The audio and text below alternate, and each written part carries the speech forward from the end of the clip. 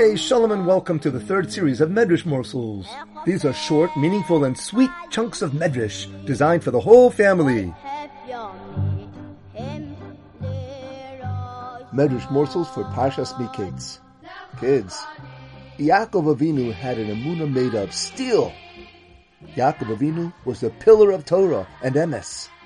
Yaakov Avinu controlled himself to do the will of Hashem and became perfect, an Ish Tam. He was able to control angels, and his name was changed to Yisroel. Yisroel means the one who can overcome even angels. Kids, we are Yaakov Avinu's grandchildren, and we are the Bnei Yisroel. Each one of us, each Jew, has this greatness in him. We are able to overcome Yetzer Hara. Did you know that the Yetzer Hara is an angel? Yes. We are able to overcome him and even the toughest challenges. We are the Bnei Yisrael. We are the good people of the world, the Yidden, Hashem's best people. We strive to give Hashem a good name in this world. That's Kiddush Hashem and Kavod Shamayim. And our Emuna is steel, just like Yaakov Avinu. Yaakov had a very difficult life, you know. The Medrash says that even before he was born, Esav was beating up on Yaakov in the womb of Rivka Yemenu. And when they were born, Esav jumped on Yaakov and stepped on him to be born first. When they grew up, Esav chased Yaakov to kill him with his sword. But Yaakov's Emuna was like steel. Yaakov escaped to Lavan's house, but he had to deal with that Russia also. For 20 years, Lavan was a totally unfair boss, a cheater. But Yaakov's Emuna was steel. After Yaakov left Lavan chased him to kill him. But Yaakov's Emuna was iron. He trusted Hashem and he knew it was all for the best. Phew, it was close. But as soon as Lavan went away, Esav came again to make trouble. But Yaakov's Emuna was steel, like iron. Yaakov needed to spend a lot of animals. He gave them away to appease Esav, his killer brother. But his Emuna was steel. Then Esav wanted to be Yaakov's friend and stay with him. Oy, oy. No. What bad midas will Uncle Esav teach the children of Yaakov? Phew, it was also a close one. And just as Esav went back home, Dinah, Yaakov's only daughter, she was kidnapped.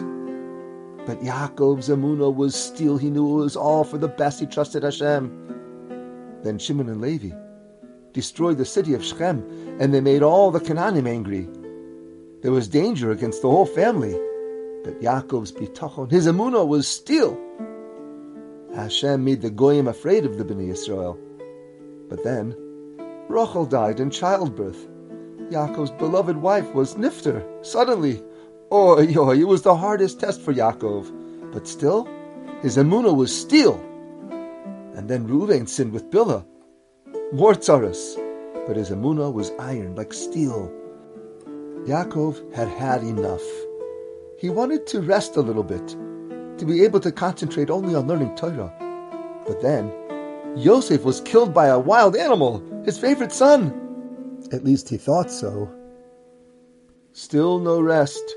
Hashem was squeezing from Yaakov more and more Emuna.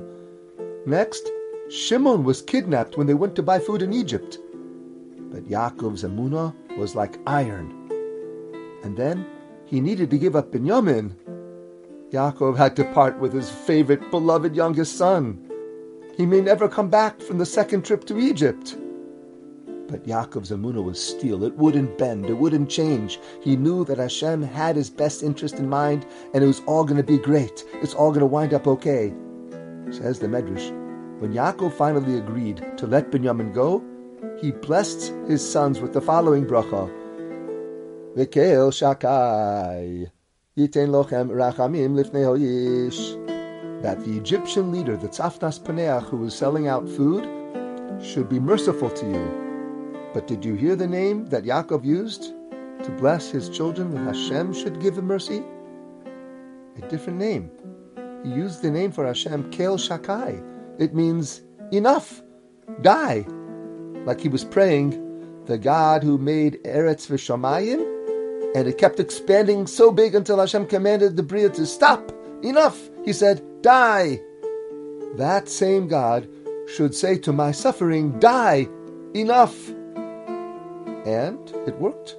From then, the brothers had made peace with Yosef, and Yaakov got to see Shimon, and Binyamin, and Yosef, plus 2 of Yosef's righteous sons, all in the zchus of Yaakov's Emuna, that it was like steel. It never bent. Yaakov always knew that all of the tsaros is for the best. Same with us, kids. We have a lot of tsaros in Klal Yisrael, because we are the Bnei Yisrael, the grandchildren of Yisrael. Our Emuna and Bitachon is also iron. It's steel. It's rock solid and will never bend. It will never change. Hashem is Echad. His name is one, and He's good, and He's kind, and He always does what's best for you, even if we don't understand it. We'll see one day it'll all turn out good, and we'll understand it in the future.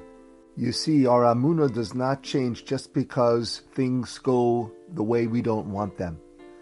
We still believe in Hashem to be the ultimate, the best. And in that zchus, I'll give all of you who are listening and all Yidden who are not yet listening to Reddy's Musar Stories a bracha. Ready?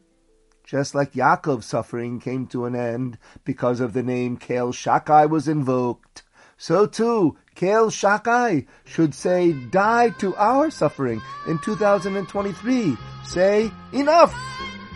And we will see our tsaros melting away right in front of our eyes with the coming of Mashiach Tzidkenu, B'mheira v'yameinu, Amen. For more stories, visit our website, musarstories.com.